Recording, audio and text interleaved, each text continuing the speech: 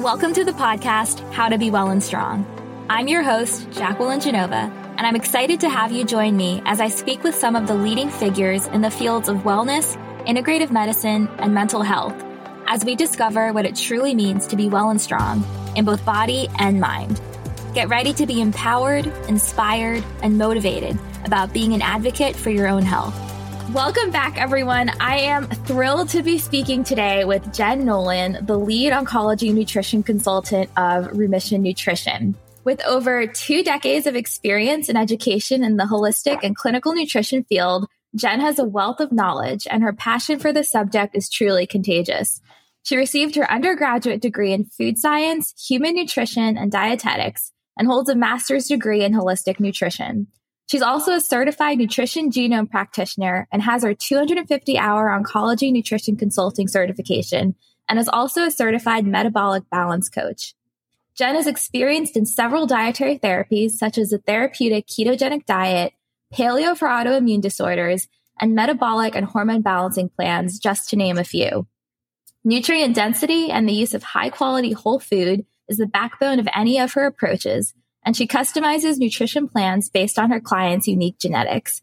Jen, welcome to the show. I am so grateful to have you here. And just reading through your bio again, I feel like we are such kindred spirits because we both have very similar passions and become incredibly excited anytime the topic of nutrition arises in conversation. Agreed. It's so good to be here. Thanks, Jacqueline. I'm excited. Of course.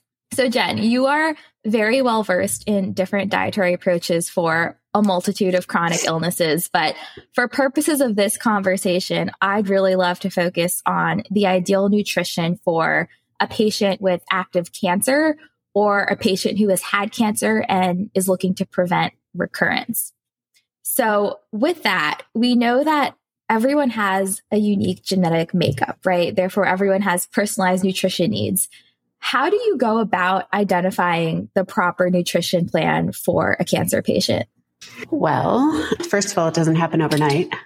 It takes some time. We have a pretty extensive intake form with Remission Nutrition. So people give us a lot of information, and we really base our nutrition programs. It's very lifestyle nutrition on this kind of terrain approach. And I think you've talked about this, the terrains on your show. But when people go through our intake form, they're answering questions that are sort of giving us a window into their terrain.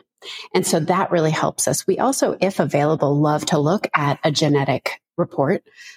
We like to use nutrition genome just because that's really geared toward nutrition and lifestyle practices. So we can understand their genetics. We understand their lab work if they share it with us, and looking at their particular type of cancer, where they are in their journey. Are they in remission now? Are they looking to prevent cancer? Are they in active treatment? It really depends on a lot of different things. My mom actually did the nutrition genome testing not too long ago, and it was fascinating just reading through that report. I also saw that you're a certified metabolic balance coach, and I never heard of that. So for listeners, that's a nutrition system based on a client's blood values, and again, like their unique health profile. And it was founded by this German doctor. Could you elaborate a bit more on that? Yeah, it's fascinating. And actually, I started working with this company before I became an oncology nutrition consultant. And so I was working in it, before I was working in cancer specifically.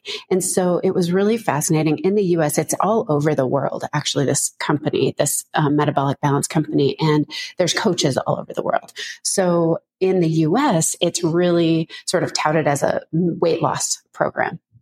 And that's because in the US, there's a lot of need for that.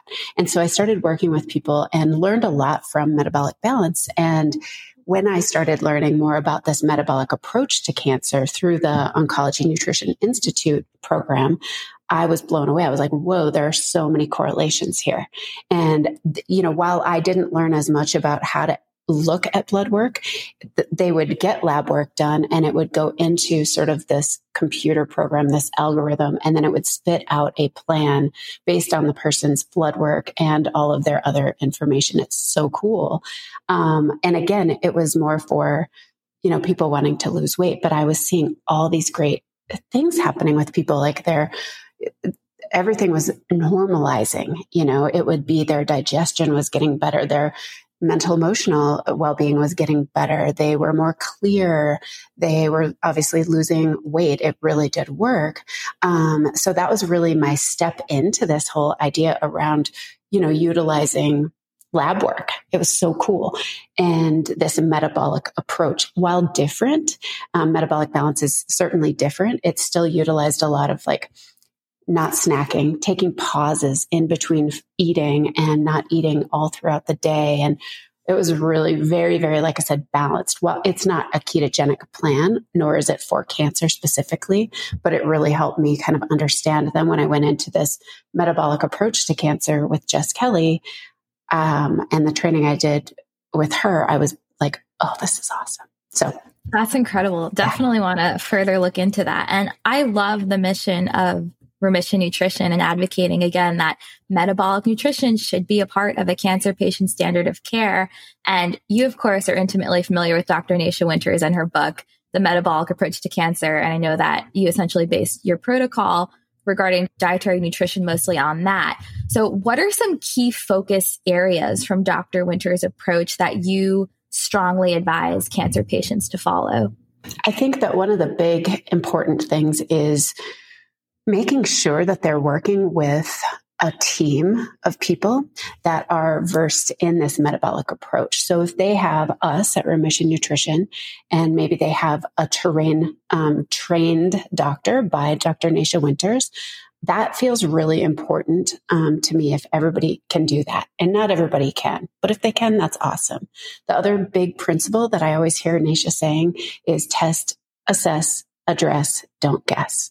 And so a lot of times it's hard because even getting lab work, this is challenging. And if we live in certain states, it's even more challenging because there's a few states around the country where you can't get lab work done.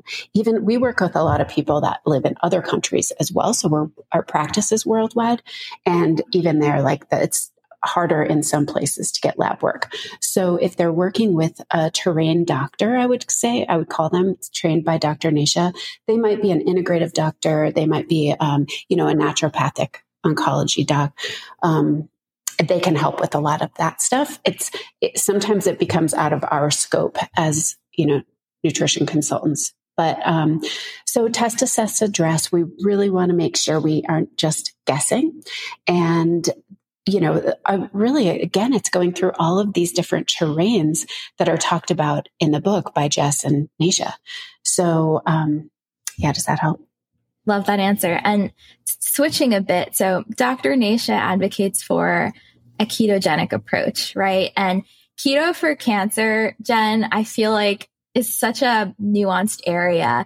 And I feel like it's a double-edged sword for a few reasons, right? And I'd really love to get your thoughts on that. So first of all, I've read some animal studies that showed a keto diet may slow the growth of cancer cells, but it also promoted cachexia, or for listeners, the wasting that's associated with late-stage cancer.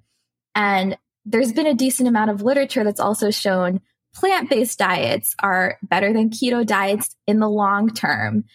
And we know that cancer cells feed on fermentable fuels like glucose and the amino acid glutamine, but we also know that not all cancers function the same. And then cells do eventually adapt and source fuel from other sources. And I was recently reading a PubMed study that showed, in the absence of glucose, cancer cells can get fuel from this process called gluconeogenesis, which for listeners is basically, the process of making glucose from non-glucose sources like the breakdown of fats or proteins. So certainly we know this to be true because if we look at patients who fast for 40 days, they still have stable blood sugar levels, right? So what is your take, Jen, on all of that?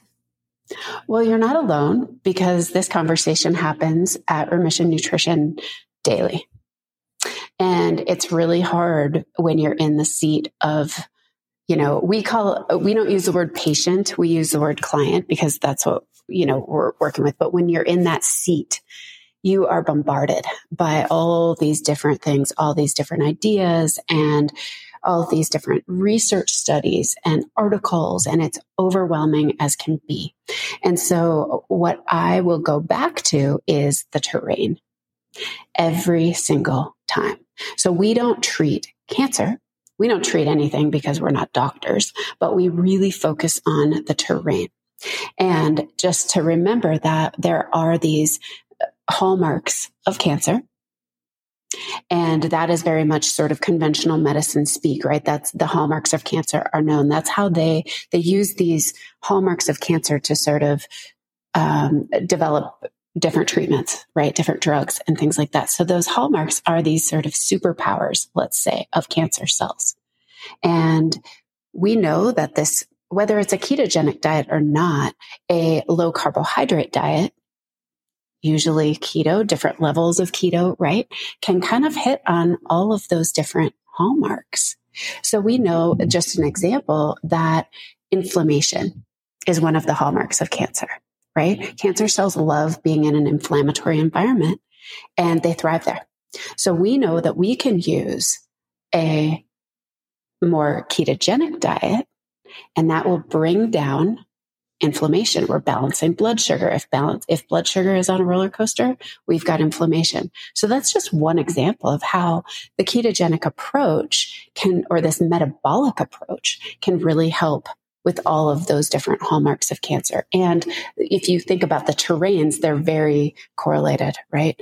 Inflammation is one of the terrains that we look Absolutely. at. So we're not just going after, say, pathways of cancer. Right?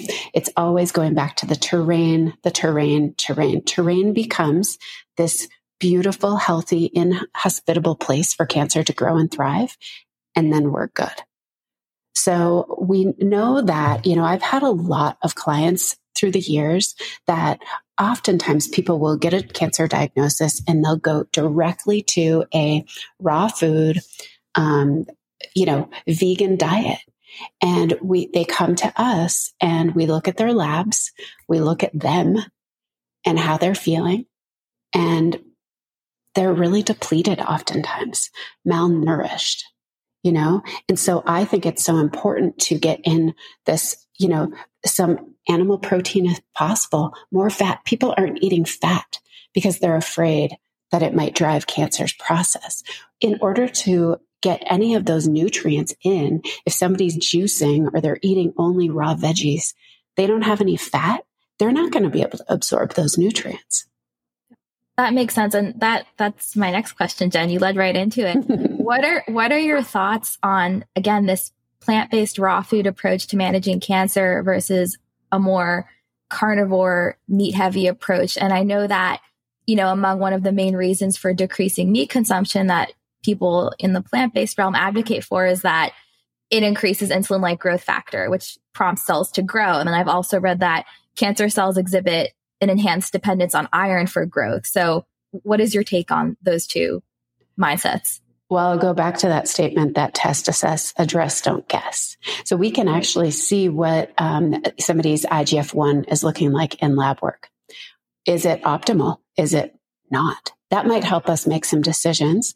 We also want to remember that when we're eating, let me go back to plant-based really quickly because I have a bit of a soapbox on this one. And what I think, this is my thought on plant-based, is that I actually feel like we can all be plant-based. That just means that the majority of our plate is plants. Yep. So that makes sense to me, right? When did plant-based become vegetarian and vegan, right? So if we are all eating a plant-based diet where most of our plate looks like vegetables, that's awesome, right? And then let's put in some of those other of the macronutrients so we know we're getting enough. We don't need to have half of our plate full of a big giant steak that's full, marbly and full of fat. That's not what I'm talking about, right? So it's moderate protein for a lot of people. It's as many fibrous vegetables as possible. And it's gobs of really healthy fat, but that doesn't mean that it's from lard and, bacon fat and all those things. That's from really beautiful olive oil. Olive oil is a plant, you know? And so that's where I go with that. And so that's my language around it. It's like, yes, we could all be plant-based. I couldn't agree more with that. And again, people do think when people say plant-based, it's vegetarian. And I'm like, no, it is not by any means. That was a beautiful response. And Dr. Thomas Seyfried, who I'm sure you're familiar with, author of Cancer as a Metabolic Disease, who we'll actually be speaking with in the next week, he talks about the importance of getting a patient with active cancer into what we call therapeutic ketosis, right? And that's ensuring their GKI is 2 or below, which of course is not easy. What is your ideal GKI range if you're looking to get someone into that quote unquote therapeutic state? And what are some tips do you have for patients who are just beginning their journey and their GKI is 6 or above and they're like, I can't eat anything because it's going to spike my glucose? Yeah. I mean, again, it's back to this bioindividuality, right? Everybody is different. And again, we might look at some genetic components and just see, but let's talk about what the GKI is. I'm not sure if everybody knows, but the glucose ketone index is what the GKI is. It's a brilliant measure, and it's basically looking at glucose and ketones. And what we want is we want our glucose to come down and we want our ketones to come up. So it's a great guide to use. What I find is with some people in the beginning. So if we have somebody who comes to us that's been eating sort of a standard American diet, they are really glucose dependent. Their glucose is through the roof. Their hemoglobin A1C might be super high. All these fasting insulin's high. It might be a little harder to use the GKI right away for them. So we might just use the ketone measure. We're still going to look at their blood sugar, but we're going to focus more on what their ketones are doing because it might take a bit to get their blood sugar to come down enough to get a decent GKI. Okay. So what I look at for a therapeutic ketogenic diet is a 1 to 3 on the GKI. So that's usually what I use. And then we go into, nutritional ketosis and things like that, which is a little bit, obviously, a higher number on the GKI, and it gives a little bit more leeway. So does every single person who comes to us have to be on a therapeutic keto diet? No, we do a lot of different things. And it really depends, again, on where somebody is. But if we have a doctor, a naturopathic doctor, that's like, here's a client or a patient of theirs, a client who has, say, GBM, that has brain cancer. They're like, this client is struggling to get into ketosis. We need to get them into therapeutic ketosis. With that type of cancer, we will want to get as low on that GKI as we can. And how do we get them in fast? Because we might not have a lot of time to just willy-nilly it, right? We're like, let's do this. Okay. So then we might use fasting, and fasting can really help push somebody into ketosis faster. We will use things like, MCT8 oil for them. That can help the body produce more ketones. And we're going to drop their carbohydrates down significantly. And we're going to really raise their fat.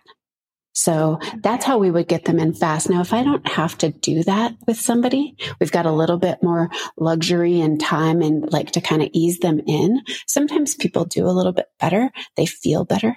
They don't have that, ketogenic flu. We can kind of ease them in. That makes sense. And interestingly, I know that a majority of Dr. Seyfried's work is on patients with glioblastoma and the benefits of the ketogenic diet specifically for that type of cancer, right? Because there really is no other, even conventionally, cure or things to help manage it. And we know that different types of cancers function differently. How would your approach, and I know everyone's personalized and it does come down to terrain, but how would your approach differ in coaching a woman with estrogen receptor positive breast cancer versus someone who is HER negative? So again, I've heard that fiber plays a key role in helping the body detox from estrogen. So if someone presents with an estrogen driven cancer, would your goal be, let's say, to increase fiber intake more so than putting them maybe in a therapeutic ketogenic state? Well, right. And so back to my sort of the ketogenic diet that I love is a very plant forward, plant heavy, more Mediterranean style diet. And so again, that's what I described. That's fatty fish for protein. That's, animal proteins, as much as we can, that are maybe more lean, right? And then we're going to draw in all of these veggies and the olives and olive oil and things like that. So there might be specific little things that we put in, and maybe it's a different level of ketosis for them. If they are doing certain therapies, and I know on your show you did the interview about the HBOT or hyperbaric oxygen, hearing him talk about it, right? He was like, we want somebody to be in therapeutic ketosis when they're doing HBOT. So we take that into consideration too, right? How can we get this client into a therapeutic ketosis when they're getting into that machine? Maybe other days they're living in more of a nutritional ketosis, right? And then we slide them into that and we use different techniques. But I feel like for somebody with maybe a hormone, a lot of cancers have hormonal components to them. And yes, we do go back to the terrain, but we know fiber is very important. Really supporting one of the terrains is toxic burden, right? We want to make sure that we're taking care of all of those places where our bodies detox, particularly those excess estrogens, right? How can we do that? So we're making sure that they're detoxing through their skin, because that's a huge detox organ. How's their liver doing? How can we support their liver nutritionally? We love using like bitter greens. So I'm always like, okay, let's do an awesome olive oil sort of pesto with basil and dandelion greens. Love it. It's my favorite, right? So there's all kinds of things we can do to help the body detox. And then, we will, for some people, it depends on the person, but we might use ground flax. And I know there's some controversy around that, but it can really be helpful. I've seen, we use the Dutch test. A lot of our clients use the Dutch hormone test, the saliva test, dried urine test. And we have seen changes in their Dutch test results by, changing some things, including using some ground flax. So it helps the body digest. It's high in fiber and it can kind of mop out those extra estrogens. And people ask me all the time, they're like, yeah, but I'm not menstruating anymore. Yeah, but I'm not producing estrogens. Yeah, well, we are also really exposed to a lot of exogenous estrogens. And if you're somebody who has, some SNPs, some genetic issues around your ability to detox estrogens, you want to pay pretty close attention to what you're being exposed to and how your body is getting rid of them. So we detox through the gut, we detox through the liver, we detox through the skin. How are we supporting those mechanisms? That's something that's really important with somebody with a hormonally driven cancer. Also, think about broccoli. Cruciferous vegetables are like numero uno, right? Broccoli for the I3C or the, indole 3 carbonyl, and that can come from broccoli sprouts too. So that's like, if somebody is dealing with that sort of cancer, I'm like, okay, how can you get fresh broccoli sprouts in daily? Yeah. Ground flaxseed, Jen, and broccoli sprouts are staples in my mom's diet. I essentially make her like every single day. Let's include these. And also too, I'm sure you're familiar with the term ketotarian diet. That's the one that I advocate for. And when people ask me, what's the ideal, breast cancer diet? Again, ketotarian, mostly plant-based, high quality proteins in there. Huge fan of wild caught salmon. That's my go-to, and eggs. But with that, I did have a question going back to blood sugar control too. So my mom, for example, has been on this ketotarian diet for the past 2 to 3 years. Very low carb, healthy fats, a lot of plants. She's struggled with consistently elevated blood sugar levels, like in the 90s, to the point where, I proposed incorporating metformin at one point. But how do you reconcile someone with that high of a blood sugar who is on a ketotarian diet? And I've heard, a few other folks say, it could be stress, because we know cortisol can also lead to elevated blood sugar levels. What are your thoughts on that? Absolutely. And, we deal with this often. So sometimes, it's the time that they're eating, that people are eating. Are they doing a little bit of intermittent fasting or time restricted eating? Are they grazing throughout their eating window? Or are they, I always call it like clumping your food, are they putting the right things together? So are they having fat when they're having a carbohydrate? It's really important. That can help balance blood sugar. So fiber, fat, and protein all slow down that sugar load to the body. So that's going to help. Sleep. How are they sleeping? It's huge. Yeah. Stress is giant. I mean, there are so many people that we've worked with. I had this woman that I was working with, and she was using her continuous glucose monitor. And she said she was sitting in the kitchen. She was all chill, and her son came in and they had a little something, like a little bit of a argument about something. And she said she checked her CGM right after her. And she was like, her blood sugar was through the roof. I'm like, exactly. So stress, right? Yeah. And stress can be, different for everybody because we all handle stress differently. And so we talk about that so much with our clients and how to really work, like what's in your toolbox for stress? How can you bring down that nervous system? And there's so many different ways to do it. So that's huge. Also medications, certain medications can make an impact. If somebody's doing steroids, that can really impact both ketones and blood sugar. So, we just I love this work because I always feel like I'm a private investigator. We're like, okay, let's dig in and see what else can we kind of uncover and see what's going on. And, and that's a common conversation we have for sure.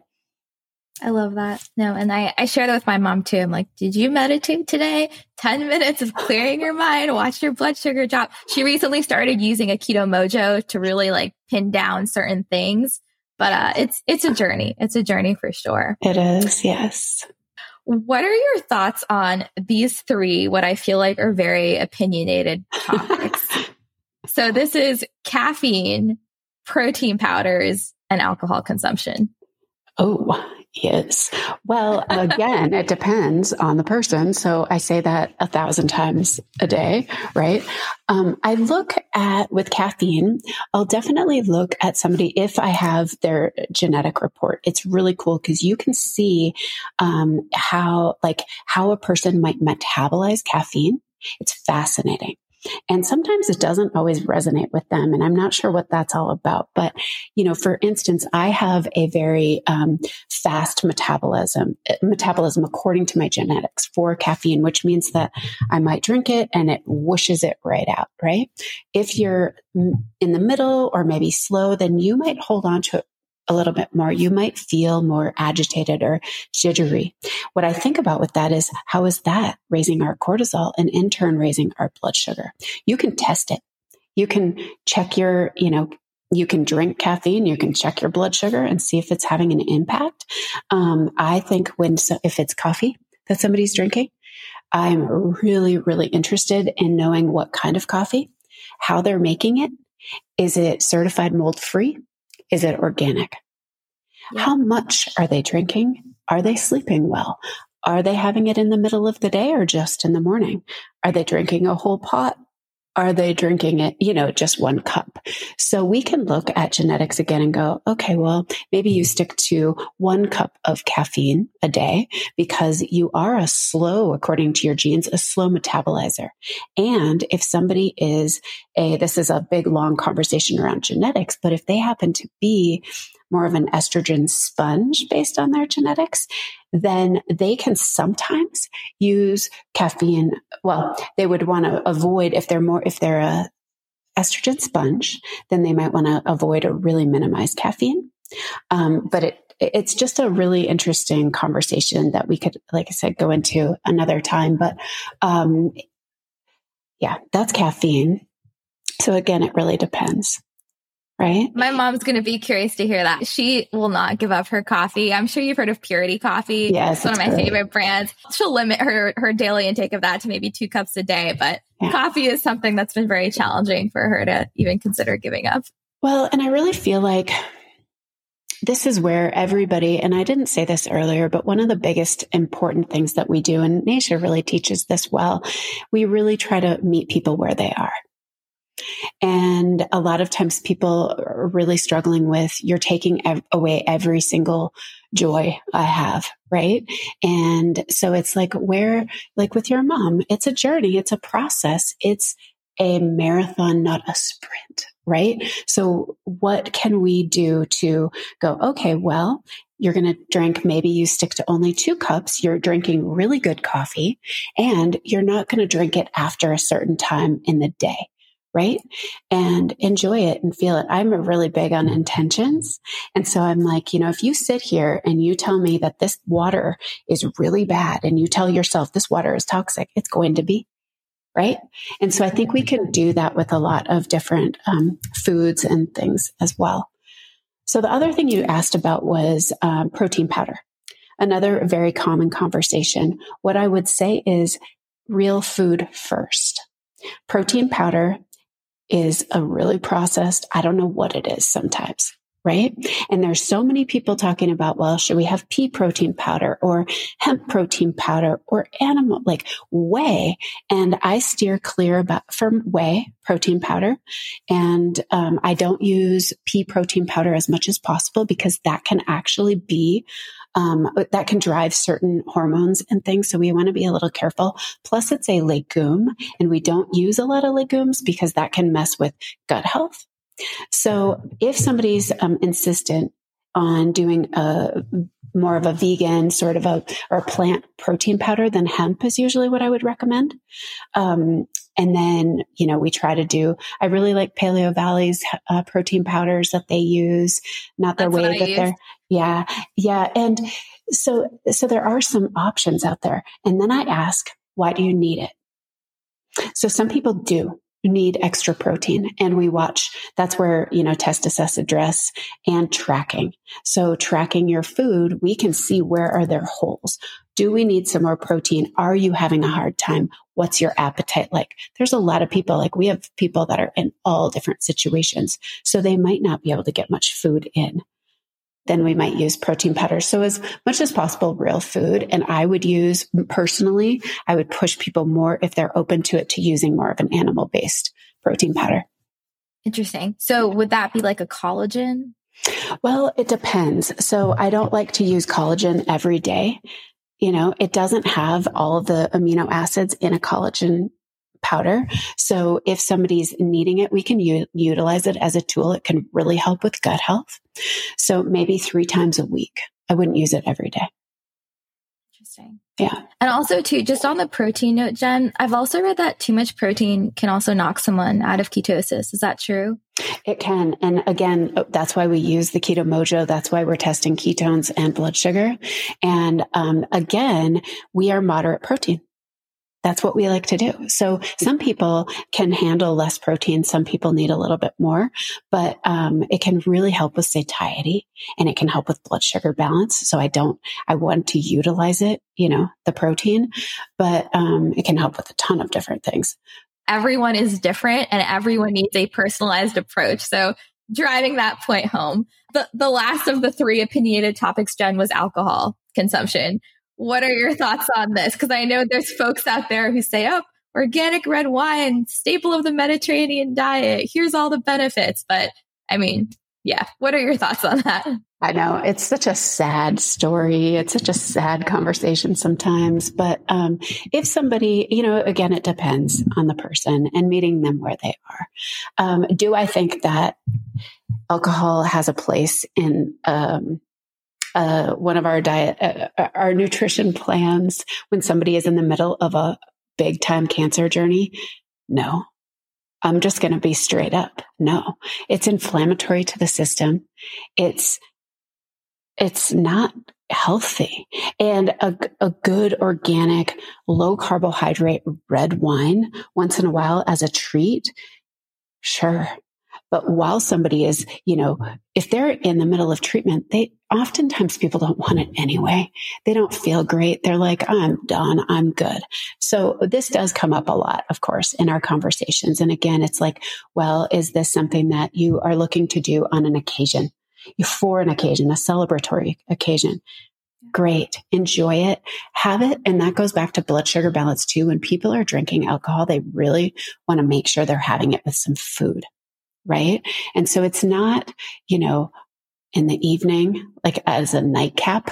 That's probably the worst thing we could have, the worst time that we can have alcohol.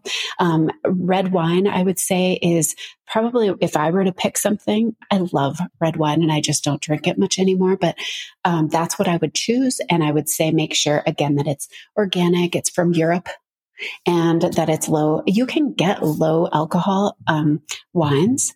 So, that's kind of nice. Or a really good tequila with some lime juice and bubbly water. But yeah, I mean, what do you think about it? I personally do not have any alcohol at all anymore. I mean, I used to enjoy an occasional glass of red wine. I grew up making wine with my grandpa. My family's from Italy, so he brought that tradition over to the States when they moved here. So it's always been a cultural thing for me, but quite honestly, just since reading about, again, like how to help your body detoxify from excess estrogen, you want to optimize your liver health. Alcohol obviously impairs liver function, even if it is just, a sip here and there. So I've just chosen to completely omit it. And I think the irony too is folks think that that glass of wine before bed could improve your sleep. Does not. It does the complete opposite. So even if I were to have even like a half a glass of wine, Jen, I notice it in my sleep. I don't sleep as well. So I'm very, very sensitive to it. But yeah, I agree with everything you said. Well, we're on the same page. And again, it's me meeting people where they are. And that's our job. And so I'm going to give the information, and then it's not my choice. The question that I get often is, can I have this? Can I have that? And I'm like, well, I don't know. Can you? It's not my job to say yes or no. And I just provide the information. And I don't think that alcohol it's certainly not a health food or health drink. Yep. Absolutely, Jen. And there could be a whole other episode dedicated to solely to this next question. And I'd love to have you back on, but we know fasting, and you touched on it before, has such incredible therapeutic benefits, especially for managing cancer progression. How can patients or clients rather effectively and safely practice it at home without having to feel like they're going to pass out or, the need to be managed by a physician while they're doing it? Like, what's a safe time frame? Yeah, that's great. I love it. And there's different ways of thinking about fasting. So one of the things that I would say, a principle that I've learned from Dr. Nasha is that everybody, if we all, except for, infants, pregnant women, things like that, you want to be a little bit different, but we could benefit, all of us, by going 13 to 14 hours without food. And so that's starting point. That to me is an intermittent fast. I ask people, I'm like, well, are you intermittent fasting? And they're like, no. And I was like, well, when are you, what are your eating times? And they're doing 13 to 14 hours. And I'm like, give yourself some credit, because actually, yes, you are. Right. And so if we can start with that 13 to 14 hours, and then a good rule of thumb is to go at least, 3 hours between dinner and bedtime. And I know for me, that can be more of a challenge now because it's summer and everything kind of shifts a little bit later in the evening. But I'm really working on that. Like, how can I eat an early dinner and then just have some maybe hibiscus tea at night or some chamomile tea or peppermint or whatever, and not eat in the evenings? So 3 hours, and then you can start easing into it. So maybe one day a week, you do longer. You do 16 hours or 18 hours without food. And then you bring it up to maybe you do a 24-hour fast. So if you all of a sudden are like, and I've had people that do this, they're like, yep, I just cold turkeyed it and did a 7-day water fast. Well, that might be a little bit scary, and really important too for me, for people to have, if they can, have a keto mojo and test their numbers, because it gets a little bit scary when somebody has really low blood sugar, which they could by fasting, obviously, and their ketones are still low. So they're not producing ketones and their blood sugar's low. Then they could be in trouble. If their ketones are up, they're kind of coming to the rescue for the glucose being low. So that's kind of another way to kind of make sure they're doing it safely. The other really, really, really important aspect to this, and you're right, we could talk about this for a whole other episode, but if you make sure that you're doing enough electrolytes, because electrolytes they become depleted. That's the sodium, the potassium, and we feel like junk. So if you're keeping up on those, then you can feel a lot more energetic than if you're just depleted of those electrolytes. So a lot of times people are like, oh, I feel so low blood sugar. And I'm like, yes, and maybe it's low electrolytes, right? Yep.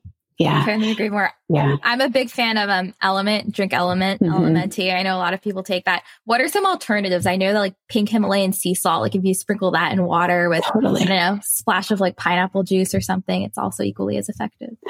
Yeah. And I probably wouldn't do pineapple juice just because that could It'll break your fast. Right. Yeah. But you can do the sea salt, and I have the chunks, I get the chunks at the health food store and I'll just toss a couple in my mouth. I'm like, well, there was my breakfast or whatever, So Himalayan sea salt and water. I like to drink warm water a lot when I'm fasting. So that's nice because you can sprinkle the salt in and it sort of dissolves.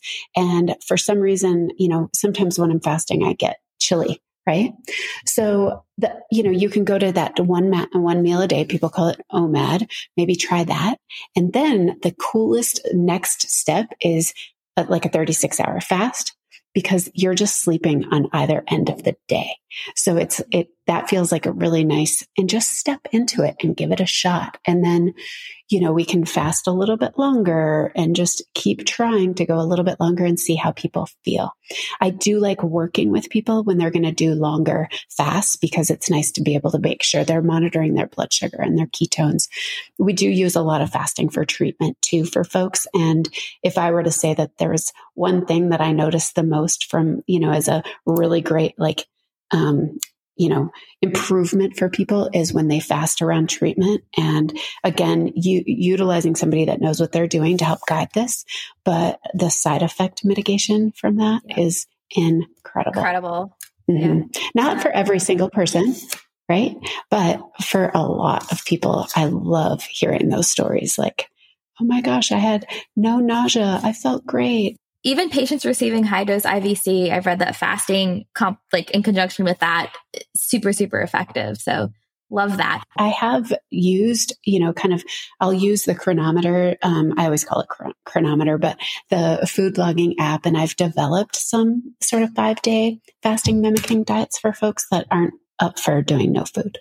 And again, consistent theme here, personalization and flexibility. I love it, Jen. I'd be really interested. Could you share with us one of your favorite, I guess you could call it success stories of maybe someone with an aggressive cancer that you've worked with who is able to, go into remission through changing their nutrition? Yes. I could get a little emotional with this one, but one thing that I want to say is that success can mean a lot of different things. And of course, we work with a lot of people, and not everybody, it's hard, right? Some people don't make it. And I still feel like those stories are huge success stories. Everybody on this journey is, that we get to work with is a success, and they learn a lot about themselves, about life, maybe about death. And it's beautiful. It's so, we have so many amazing people that we get to work with. I was thinking about this young boy, this 11-year-old kid that was so much fun to work with, and his family. And, he's his parents still send me messages and they're like, just had another scan. We're doing great. He's doing awesome. And it's so beautiful. And I got to sit with this 11-year-old kid that he was so funny. We talked about digestion a lot, which is a big topic. And he showed up with the poop emoji hat for our meeting on his head. And he always came. He was so sweet. He was so vibrant. And, he was really sick. And he's still alive, and his parents kicked butt, making sure that he was supported in his nutrition. And it was hard, and they did it, and they're still doing it. So he's a really great story that, but there are so many like that, and we're doing this. I don't know if you knew this. I think maybe I told you, but we're doing a group membership. Yes. I was going to ask you about that. So exciting. So we just started it 3 months ago and had our first sort of session of the Nest. And it's been amazing. We meet once a month, and it's a live call with myself, some of our team members, and eventually we'll bring in some guest speakers and things like that. But we have a new topic every month, and there's an educational piece, but then a lot of it's like this group support, because what we wanted to create was a community, and that's what we're doing. So we have a private chat that people are, have access to. We share recipes and feelings and all of that. But our last one was just Wednesday morning of this session. And we all kind of did an introduction and talked about why we were there. And it was so great to see these people that I've had the gift of working with for years. And they're all success stories. Some of them might be in a recurrence, but they're just still thriving. I love that, Jen. Yeah, I think that's incredible. I feel like so many people now are going more towards that, having like group sessions with live Q&As. It's so helpful because other folks can also share their stories. And the more people, in my opinion, you have, the better. So I'll definitely include a link for that in the show notes. And where can listeners find you? Well, we're on Instagram. I think it's at Remission Nutrition. And our website is remissionnutrition.com. So that's how they can find us. We have a lovely woman in our office. She does admin, but she really is client relations manager. Her name's Anna, and she's spectacular. And she's really great because she is a human that you can actually call and speak with. Game changer. Love it. And I love your Instagram account. It's one of my favorites. You have such wonderful information on there. I'm always checking to see if I missed any posts. So that is a daily check-in for me. Thank you. Jen, this has been truly wonderful. This has been one of my favorite episodes. So I am just so grateful for you and your time and your knowledge. And my last question for you is, what does being well and strong mean to you? Yes. Well, I've been thinking about that question a lot because I've been listening to your podcast, and I know you asked that question.